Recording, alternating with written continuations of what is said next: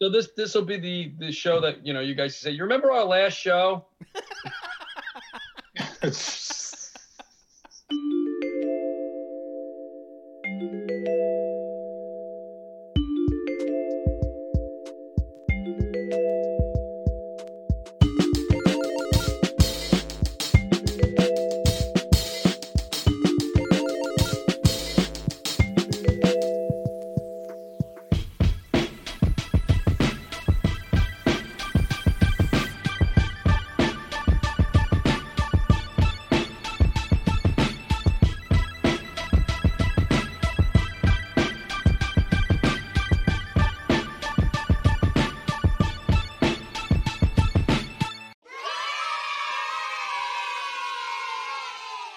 I'm Pablo Morales-Martinez.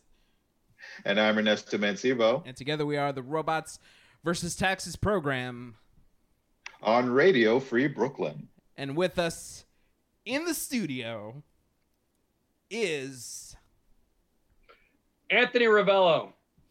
All right. Yeah. Woo! Anthony Woo! Ravello. I'm so excited. Good buddy, good friend of the show. Thank you.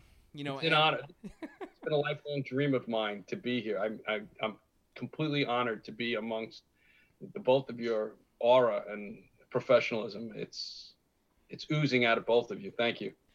Which reminds me, Pavel, did you Venmo him the money to say that yet, or? It's in the mail. Say hello to all of our fan out there, Anthony. You're pretty much like a whole third of our listener base. Yeah. So, we appreciate you. We appreciate you being on the show.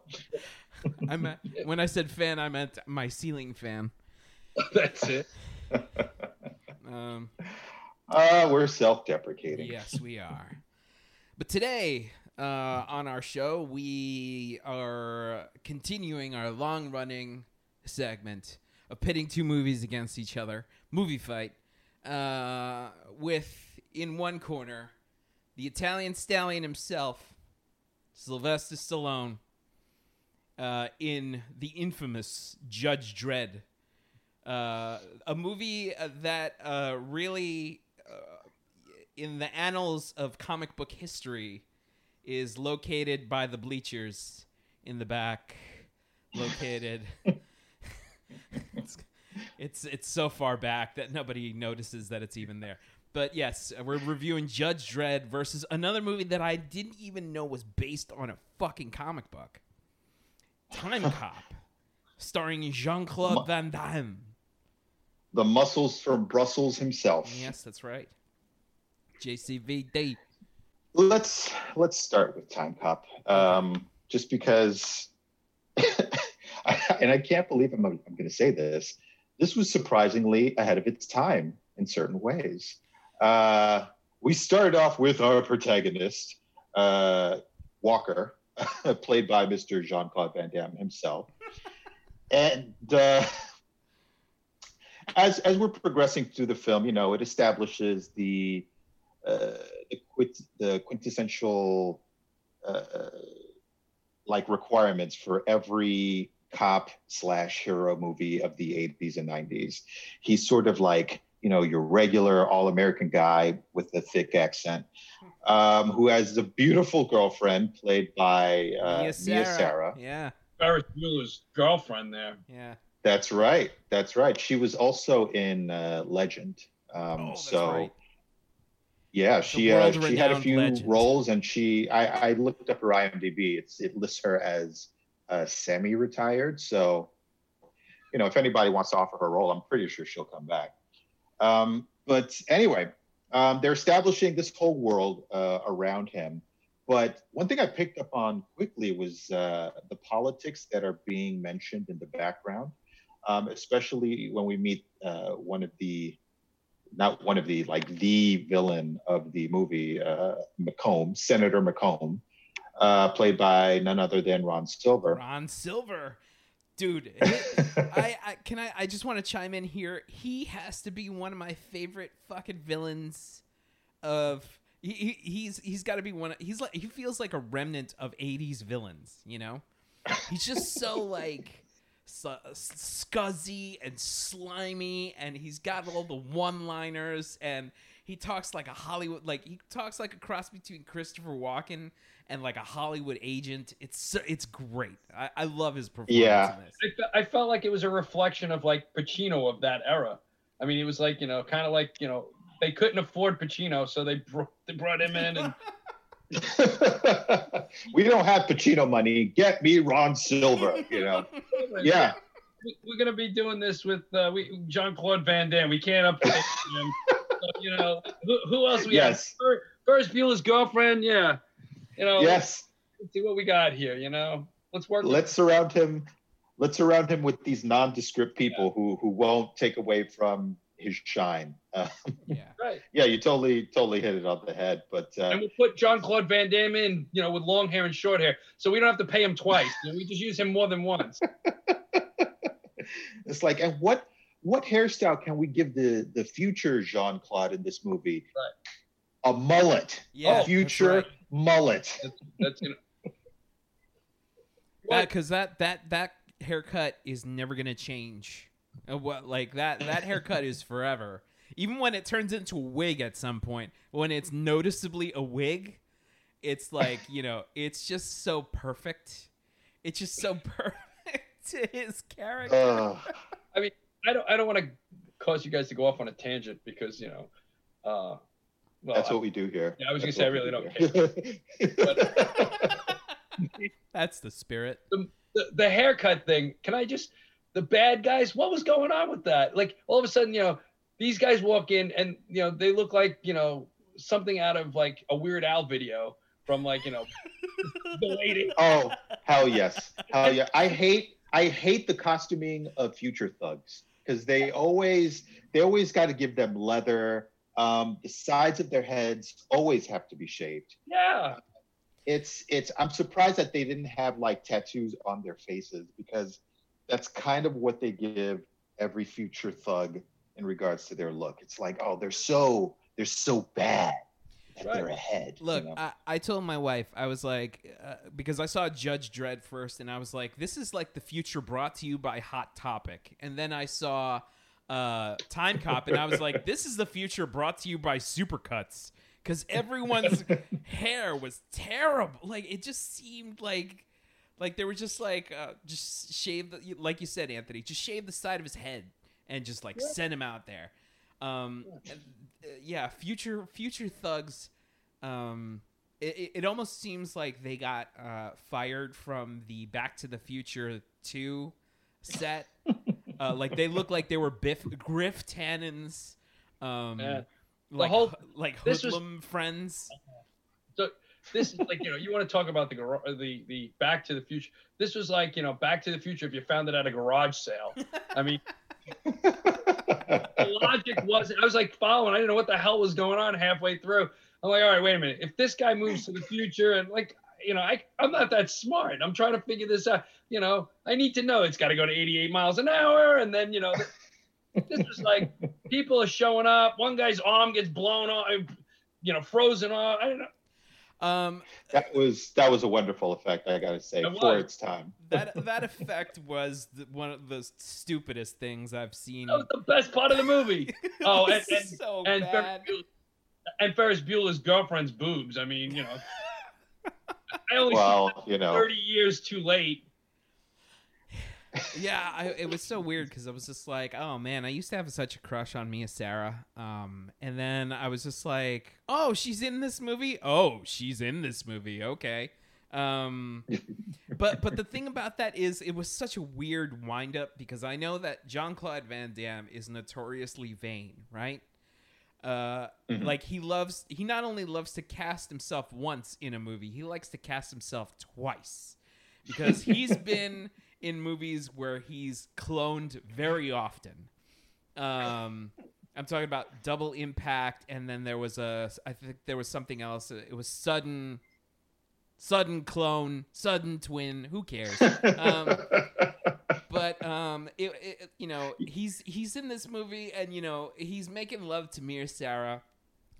You see every fucking muscle. He's like flexing every muscle possible.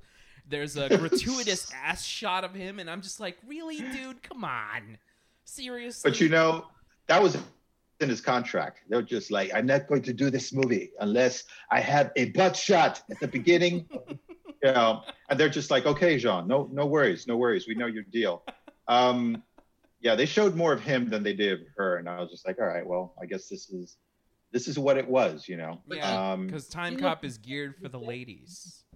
Oh, I'm sorry, Pavel. I didn't mean to. Oh no, that's all right. go on ahead. No, she doesn't. She doesn't change. Like her wardrobe, her look was exactly the same as I had seen her, at least in that movie. And like as I'm watching the two of them, you know, he's doing his thing, she's doing her thing, and you know they're playing their characters, but the chemistry really to me wasn't there. Like you didn't feel it.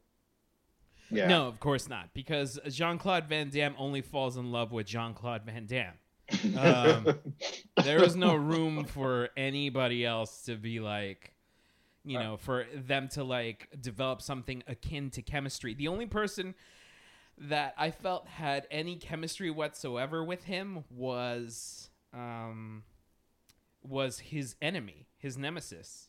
But that's only because Ron Silver had played such a charismatic bad guy. Because Ron Silver can act. Yeah, because Ron Silver can act like he hates Jean-Claude Van Damme, and I think that's kind of easy to do, right? You just meet him once, and you just like want to punch him in the face. All right, so here's my revelation. I met Jean-Claude Van Damme in person online at the breakfast buffet at a hotel in Hawaii. That's no, you didn't. Honest truth. I was. Did you? Holy shit! This was right around the time of the movie too. 1995. I was on my honeymoon, and I was on the breakfast buffet at whatever the hotel was. It was the Pink Hotel. It's still there. My marriage isn't, but the hotel I think is still there. And Jean-Claude Van Damme. I turn around, Jesus Christ! I know this guy, and I look over and I'm like, what do I know him? I was like, oh man, that's Jean-Claude Van Damme. He was standing after him. He was standing next to Christy Yamaguchi, who was in the Olympics. She was in the hotel. Shit, for real? Yeah. Holy cow! I'm imagining you try to give her tips. Like he's like, this is how you do a split. You know? You're only gonna have one piece of French toast. Did you say anything to him? No, what am I gonna say to him? Hey, muscles from Brussels. Think fast. It's like, you gonna eat that? You gonna eat that waffle? I mean, what? Just to steer it back to Time Cop a little bit, some of the politics they were talking about in the background, you could hear either on the radio or in the newscast that was playing during the film, talking about white supremacists getting funding for some sort of for a march, right? For either a march or to match like campaign funds or something like that. And I was just like, did this movie kind of predict Trump? Because when you look at the character of Senator McComb, he has some Trumpy qualities to him. Like he treats everybody around him like shit. He thinks he's bigger than he is. Like he's obviously a scumbag, but for some reason, like he gets zero repercussions up until Jean-Claude Van Damme has to kick him Broadway style, you know, into the end of the movie. But you know what?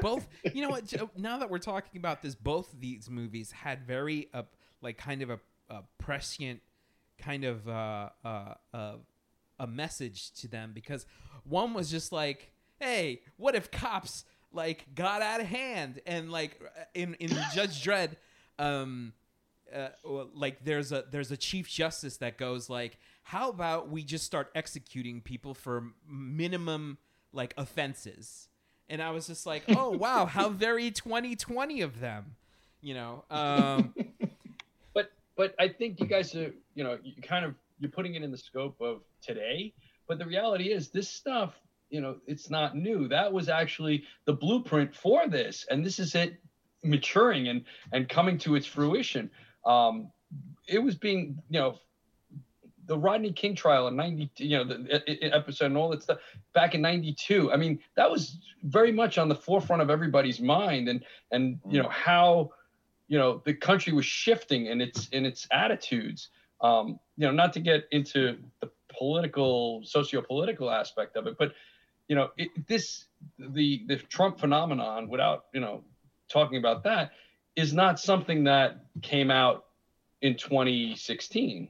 The groundwork for that, he personified it, but the groundwork for that was definitely set up in, as far back, if you want to get technical, you can look into the 60s and 70s, but the 80s and into the 90s. The 90s are clearly the tipping point where you shifted. You had reality TV or the talk shows, and you had the Morton Downey Jr. and all of that. And Trump was right in there. He was in there at that moment, and he saw that, and he capitalized on it. But he wasn't doing it alone. Fox became something at that point. Yeah.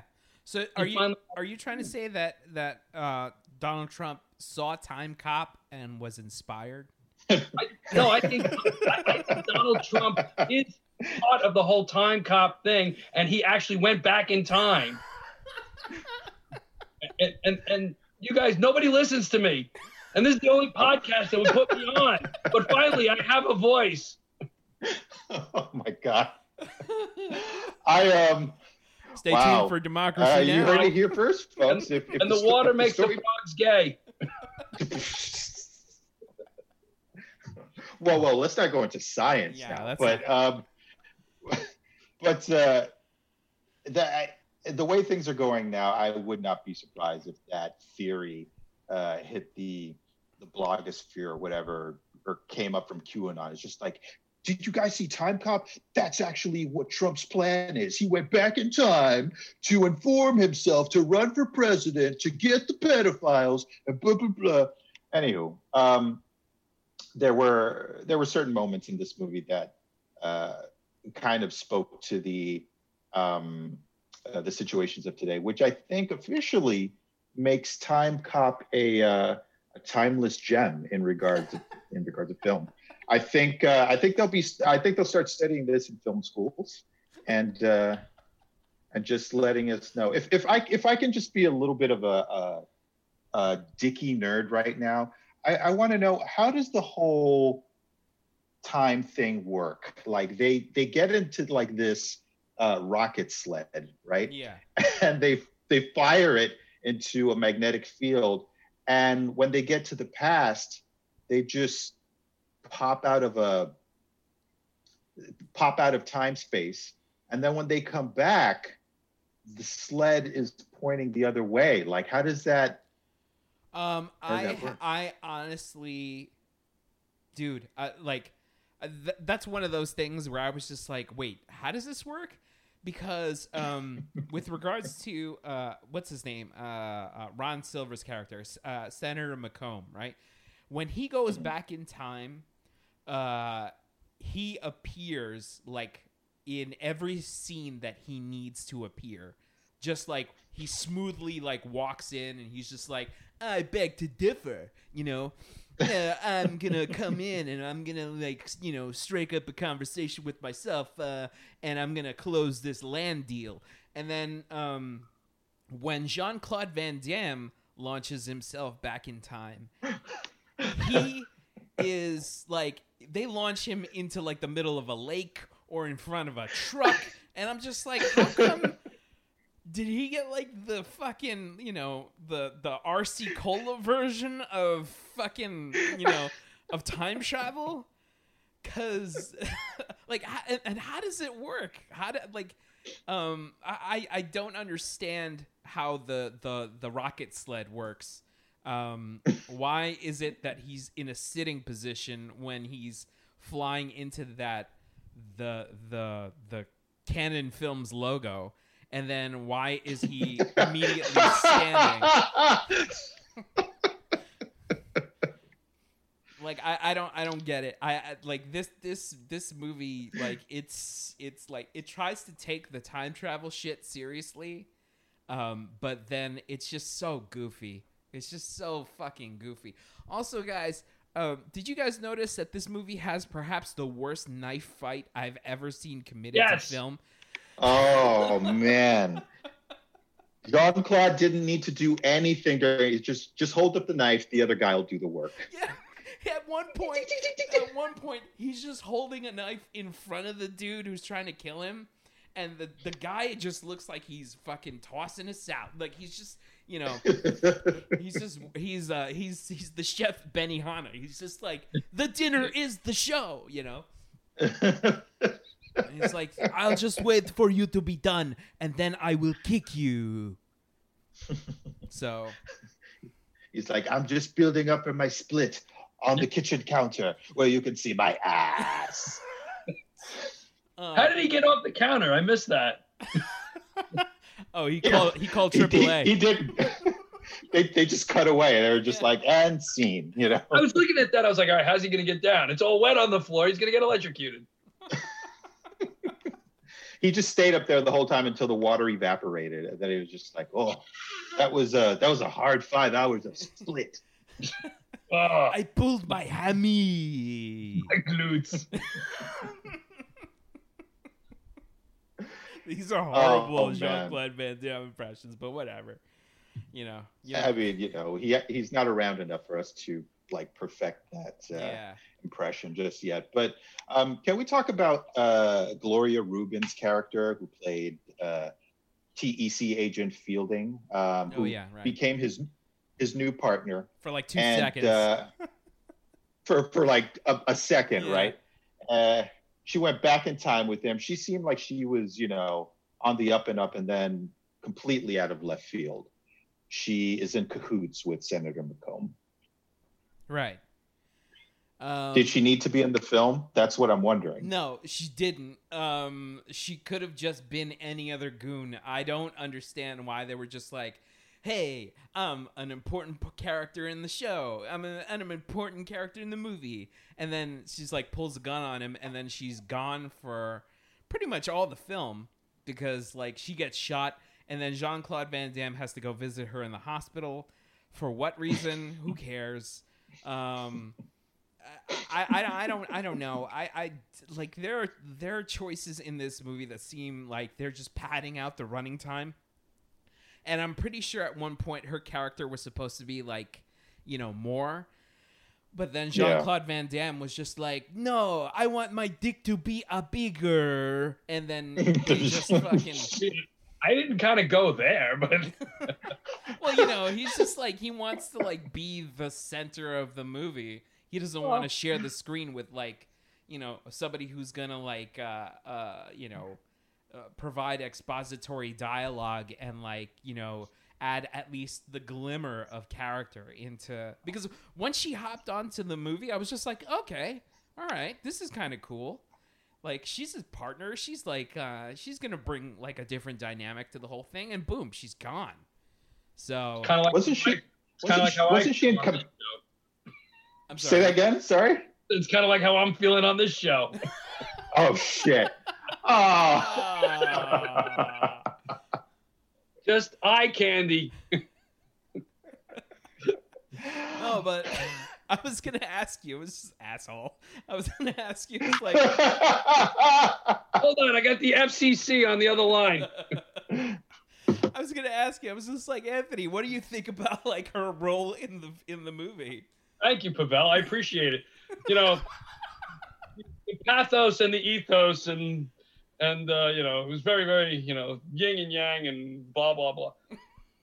I agree. I think, her character, it seems like they cut down the role. There was clearly, it felt like there was something more there, and, they shaved that character down to something, but I couldn't figure out why. I couldn't figure out what it was.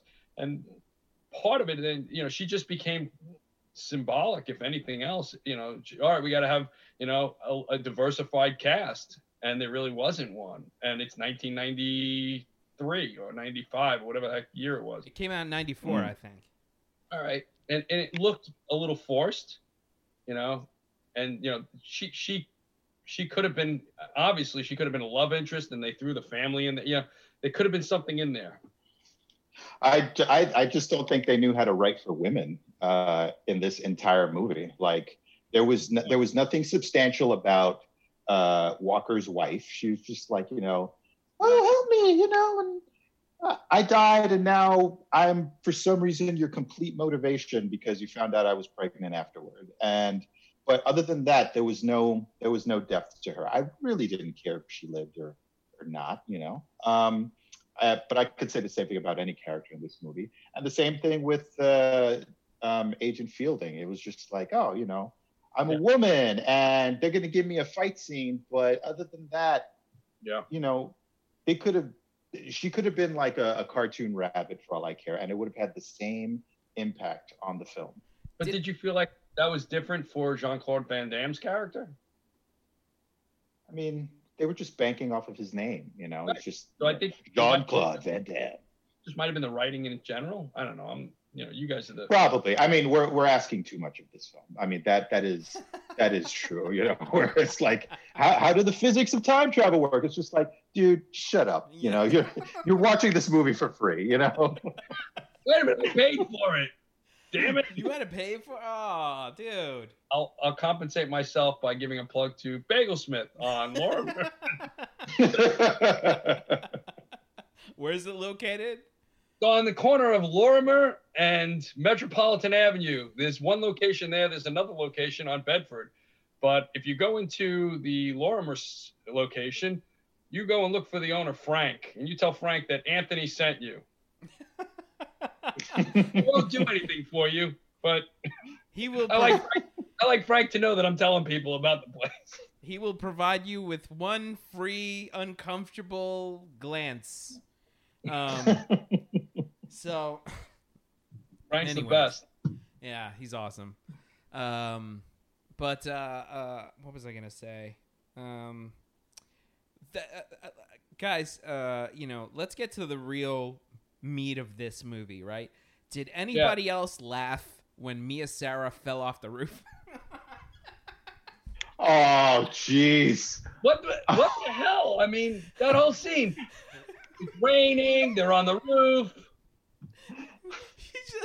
I just love how she was just like, don't worry, I've got it all handled. Don't worry, baby, I'm coming for you. And she just like, whatever she was hanging on to just gives way, and she just falls like a rag doll down the side of the house. Man, you show me, that part was unrealistic to me. You show me any Italian Brooklyn girl who's going to be climbing on the damn roof, falling off the roof in a rainstorm. There's no way. I grew up in the neighborhood. There's no girl that I knew that's going to be climbing on the goddamn roof in the middle of a rainstorm. And if she is out there, let me tell you something. She's going to kick his ass. Oh man, in a silk robe, nonetheless. Like she was primed for an action scene, all right, but not the one that we're describing. Anyway, I don't know why I went in that direction, but that whole scene was hilarious. That movie, it's a product of its time. Like, what can we say? Yes. You know, I am quite serious about watching part 2 though, because perhaps they left some things open-ended. For example, we never actually figure out how Senator McComb is going back in time. He's not using the facilities over at TEC. He must have some sort of bargain basement version. Oh, he does. It was a prototype in Maryland. Remember? Yeah, they do talk about it. Anthony's right. They do talk about it, Ernesto. Are you serious? Yeah. Yeah. They were just like there was. They said they. Go ahead, Pavel. No. They did. They said that the prototype that they were initially using was never dismantled in Maryland. Huh. You must have tuned that out because of the riveting dialogue in this movie. I think I stopped giving a fuck about this movie after the whole, there's never enough time to satisfy a woman. Oh, God. Yeah, I tuned out a bunch of times. I kind of lost it when he put his foot up at the guy in the mall, and he just kept his foot up in front of his face. Read this. I'm like, either kick his ass or something. That part was just like, oh, my God, come on. I think that's a good segue in regards to cop action into our second pick for this episode, The Judge Dredd, starring none other than Sylvester Stallone. This movie came out in 1995 and was directed by Danny Cannon. Danny Cannon. That sounds like a porn star's name. But yeah, this movie was a fucking slog to get through. What did you think, Anthony? Anthony's dying to make a joke out of that porn joke No, that you just I'm made. not. Like he's literally crying because he wants to make a joke. Just let it out, man. We're not proper here. It had Diane Lane, and I have like, flashbacks to my, Outsiders days. So, because I'm old and decrepit. So honestly, I think, Dude, The personally, Outsiders has a lot of fans. I know I'm one of them. But here's the thing. Diane Lane in that role, I don't know if she was, it just didn't feel natural. Once again, I think, there was the chemistry part was off. I want to see her in, Under a Tuscan Sun. That's a much classier picture than what we got. I want to drink my chamomile tea and just be me on a Saturday afternoon, watching her be, the wonderful person that she is, finding her emotions in a tawdry world, but not, Judge Dredd. It was just not there for me. That's another thing where I was just like, with me as Sarah, I was like, why are you in this movie? And then when I saw Judge Dredd, I was like, why are you in this movie? To Diane Lane. I was like, why are you here? I was surprised to see her. Because I was just like, right off the bat, it's like you see Rob Schneider's goofy ass get off of the fucking plane. And then I'm just like, oh, I see what kind of movie this is. And then Diane Lane shows up, and I'm like, what the fuck are you doing here? It was another case of, the casting just seemed a little like, all right, this Rob Schneider is an up and coming, I guess, at that moment. Let's put him in here, and he'll be the comic relief. And Stallone is doing his thing, and we're going to take him, into the next genre, and he's going to do his thing. And it just seemed like pieces, but they didn't kind of work together. Yeah. Rob Schneider actually, although he was, goofy and, in my opinion, based on some of the stuff that came afterwards, he was probably better. And I say that because he didn't really lean on his typical culturally offensive. Yeah, I was going to say, this like is his usually, least offensive role. Yeah, I mean, here he was actually trying to do, comedy, and and you could see he was, the one-liners, and he was trying to be this, the quirky, comic sidekick, but he didn't come out, making accents and doing all that stuff, which came in almost every movie afterwards. Yeah, and, right. This was the moment where you saw there was hope. Yeah, even though there is a joke about him shitting himself at one point. Pure gold. Not much dignity in that. But yeah, I was like, with Diane Lane, I was just like, it's weird to see her in this movie with Sylvester Stallone and Armand Assante, like trying to act each other. But here's the thing. I think Armand Assante, who plays Rico, is the best part of this film because he knew what the fuck this was walking in. He was just like, this is not looking toward the future. It's like, this isn't a portrayal of Gotti. No, this is just a check. I'm the bad guy. That's what I'm going to be here. I mean, for me, this film, like the top line for me is just like, you want fear? I'm fear. You want chaos? I'm the chaos. You want a new beginning? Slam! I'm the new beginning! Like, mwah, mwah. Way to go. And the Academy Award goes to... Close. But, you had Max von what's his name? Max von Sydow. Max von Sydow. Yeah, I mean, you could see he was in there and he acts. He knows what I was so surprised to see him too. I was like, they got Max von Sydow and Diane Lane. Why are they in this? They're barely in it. And B, they just they have nothing to contribute to the movie. Like, well, Jesus. Oh. I mean, it looked like they, clearly the budget wasn't, the same. I can't believe it was the same as, a Star Wars, even at that time, they weren't getting that kind. And they tried to build up some, I think, some credibility, and you start putting like the all-star cast together, and there's not a lot of chemistry in there. It's because all that money went towards the cod piece, the gold cod piece that Judge Dredd wears, because this movie knows exactly what kind of shots to pick for Sylvester Stallone. I wear that during Zoom calls.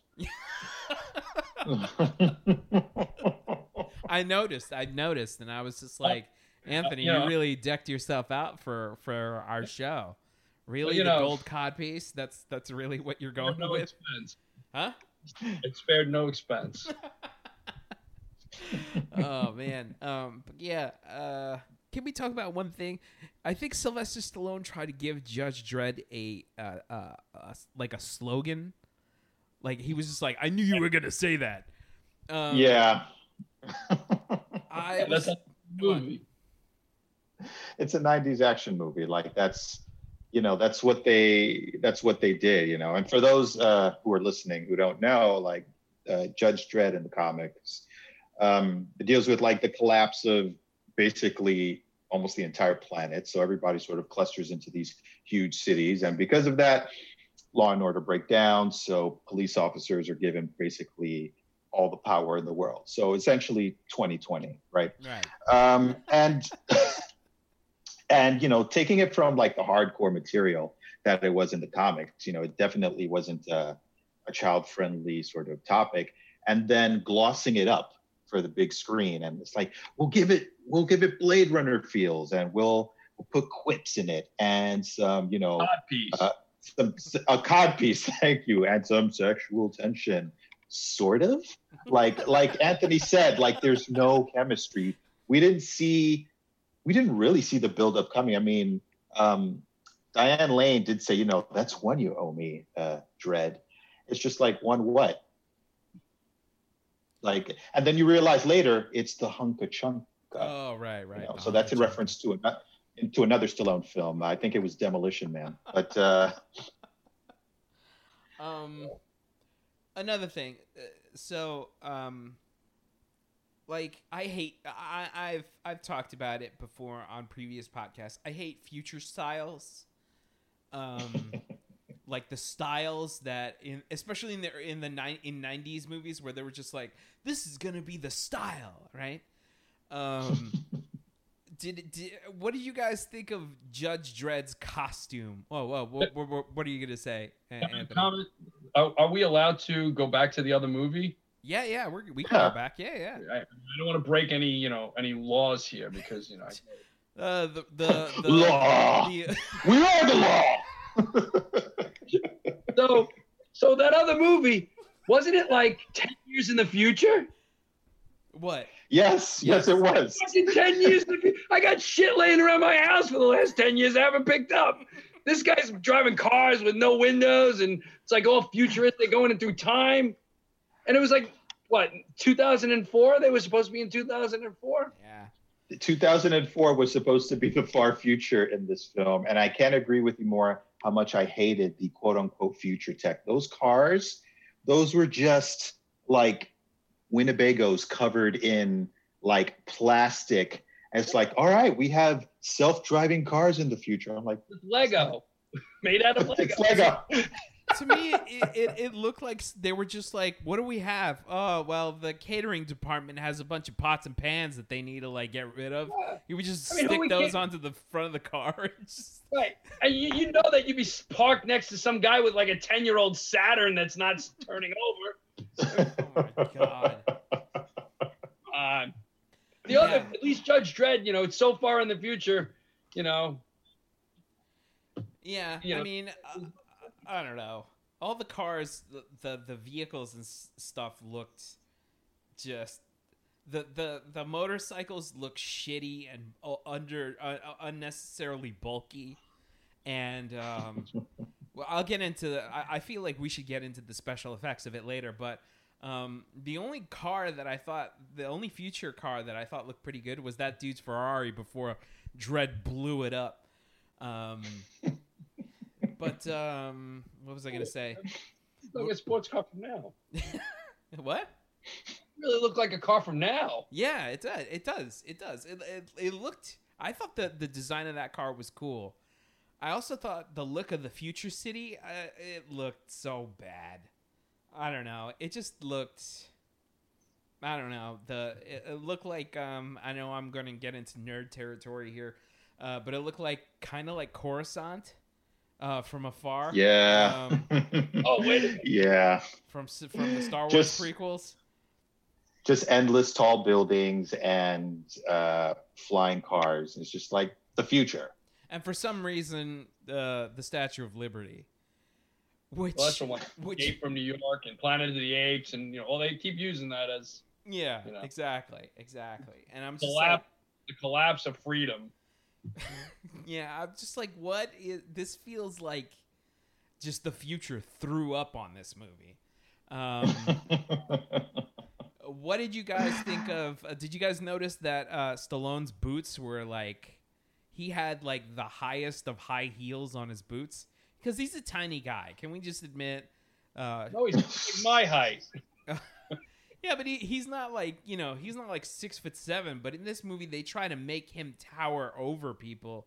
So they add like an extra, like they add, he's got that, he's got the cartoon bodybuilder's body where he's like really heavy up top and he's got the skinny legs. So it makes it look really bad. I don't know. I couldn't focus on anything else during those scenes where he's just like walking around not wearing his helmet. They also gave him the gold-plated shoulder pads to like accentuate the width of his shoulders and stuff like that. It was shoulder pads were very in the 90s. Yeah. That is true. That is true. You could not buy a blazer without shoulder pads. Yeah. But the look of this movie, they were trying to make back their money by saying, if we emulate the comic book as much as possible, we might be able to have some success with this without, like, we can't really put the content, like, as graphic as it is in the books on screen. So, because back then they didn't know that an R-rated movie could, work in regards of action. They wanted the broadest audience possible. But if we make it look like a comic book as much as possible, then, we'll get everybody in.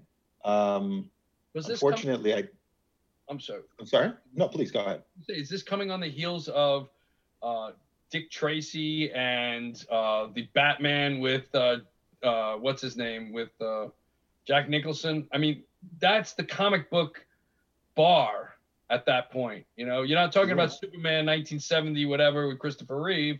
And you're definitely not talking about all the stuff from Marvel. Star Wars is still kind of in its infancy, relative to the entire, 9+ movies that came out. They look like they took the set from the Jawa at one point. I was waiting for the damn Jawa to come out.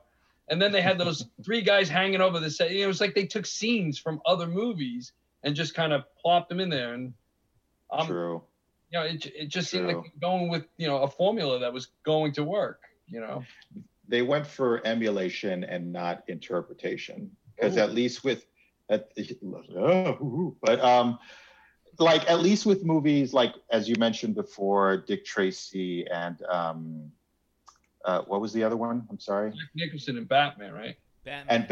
89 Batman. There was at least a certain amount of interpretation that they did to make it work on the screen, as opposed to just a 1-for-1 copy. Dredd was just like, well, look at all this other stuff that worked. We'll just copy that and call it a day.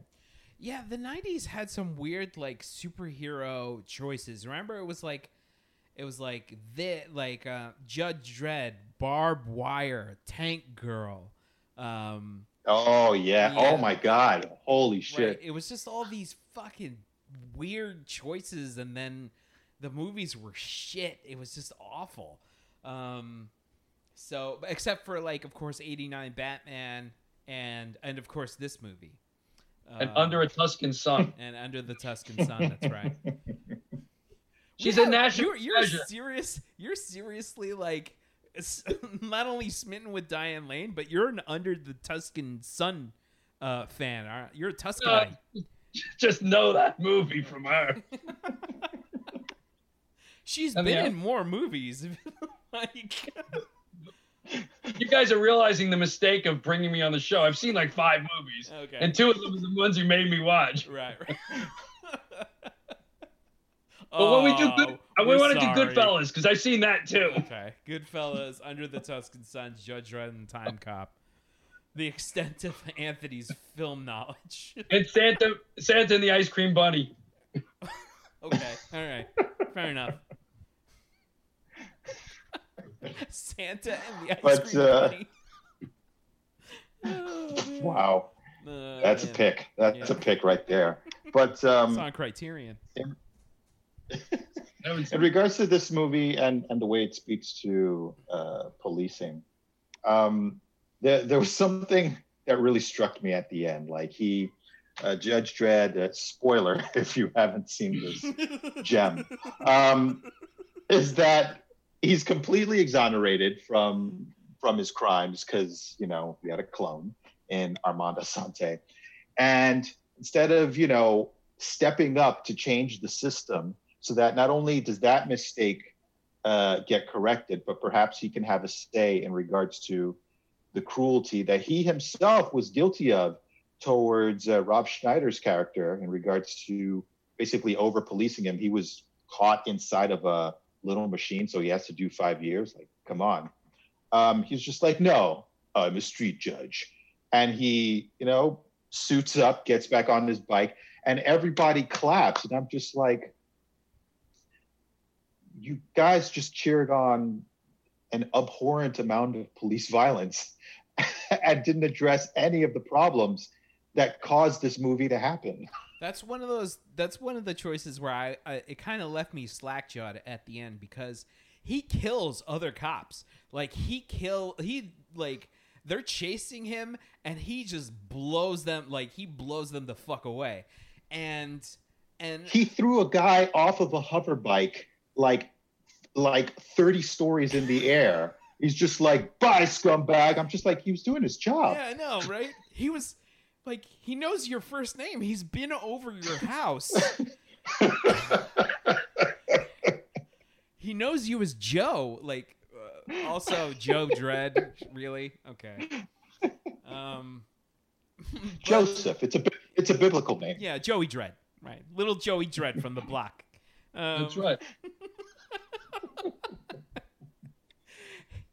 Marty and Esther's boy, little Joey Dredd. Sorry.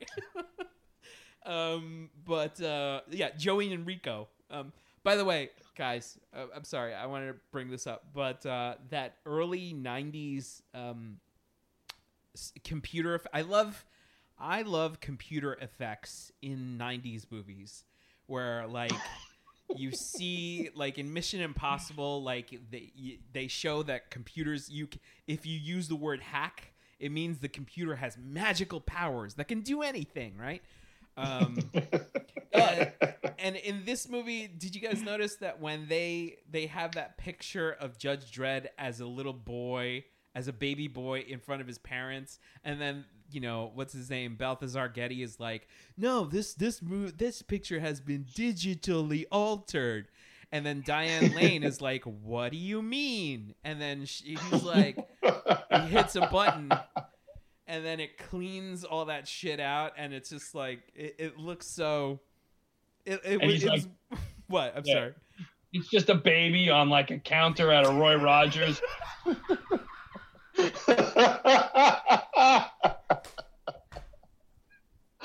Oh, plus 10 points for the Roy Rogers reference. Holy shit.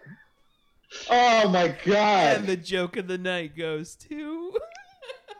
Oh, the synapse in my brain that was storing that information was just like, what? I never thought I'd have to work again. Oh my God. Holy shit. Oh, man. Yeah. That's before all the CGI. They had no CGI in any of these movies. There was CGI in Time Cop. They had the toilet bowl effect where they kind of went through and came back up. It looked like it flushed. and dude, before we end, it's like I wanted to talk a little bit about how back in Time Cop when when Jean-Claude Van Damme kicks Senator McComb into himself. Oh. And then he turns into a 90s screensaver. Like he just like the pipes come out. Like all the pipes come and start to form. Oh man. And in this movie, it's like the motorbike flying effects. Ooh, those effects were rough. You're spoiled. When he, yeah, it's true. I am spoiled because those effects were bad. The effects of the robot also were surprising. Like I hated that robot, the ABC robot. Yeah, that was the Terminator. I mean, it was like Iron Giant meets the Terminator, right?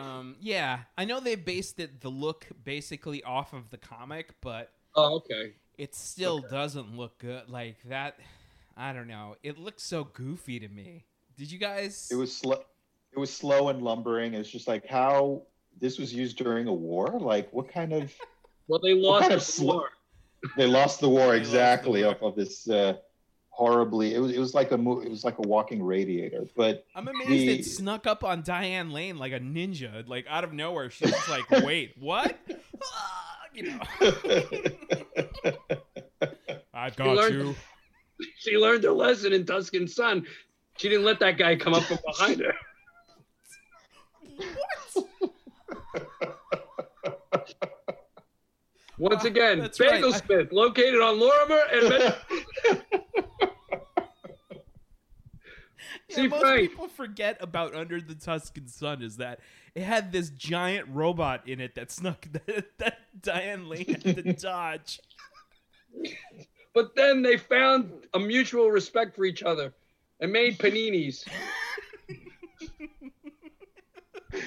Oh my God. It was heartfelt. It was very heartfelt. They opened up their own bake shop in Tuscany.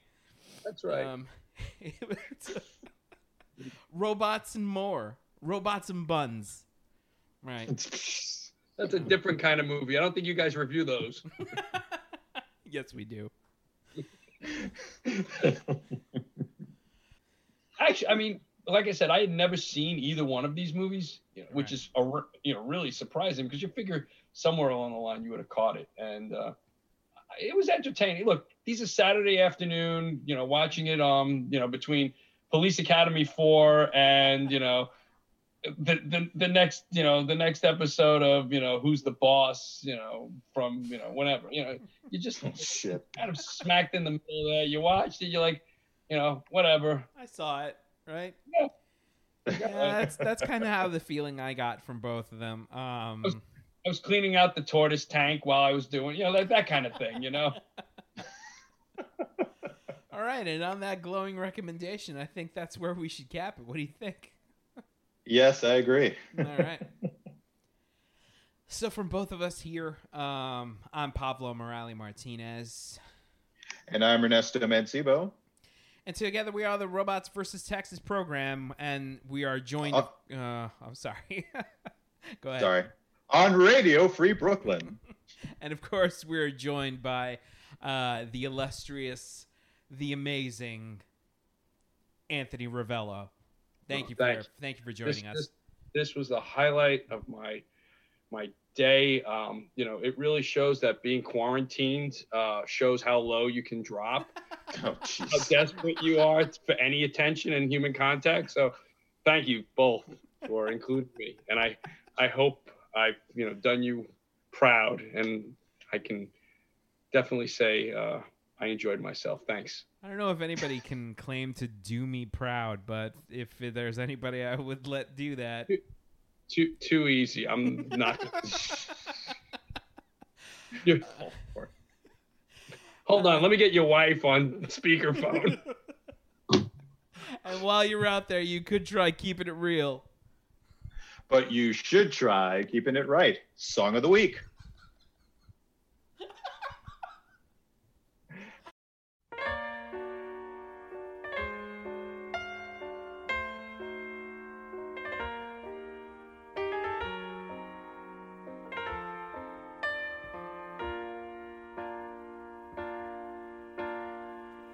Slow down, you crazy child. You're so ambitious for a juvenile. But then if you're so smart, tell me, why are you still so afraid? Where's the fire? What's the hurry about? You better cool it off before you burn it out. You got so much to do and only so many hours in a day. Hey, but you know that when the truth is told, that you can get what you want or you can just get old. You're gonna kick off before you even get halfway through. Ooh, when will you realize Vienna waits for you? Slow down, you're doing fine. You can't be everything you wanna be before your time. Although it's so romantic on the borderline tonight. Too bad, but it's the life you lead. You're so ahead of yourself that you forgot what you need. Though you could see when you're wrong, you know you can't always see when you're right. You're right. You got your passion, you got your pride, but don't you know that only fools are satisfied? Dream on, but don't imagine they'll all come true. Ooh, when will you realize Vienna waits for you?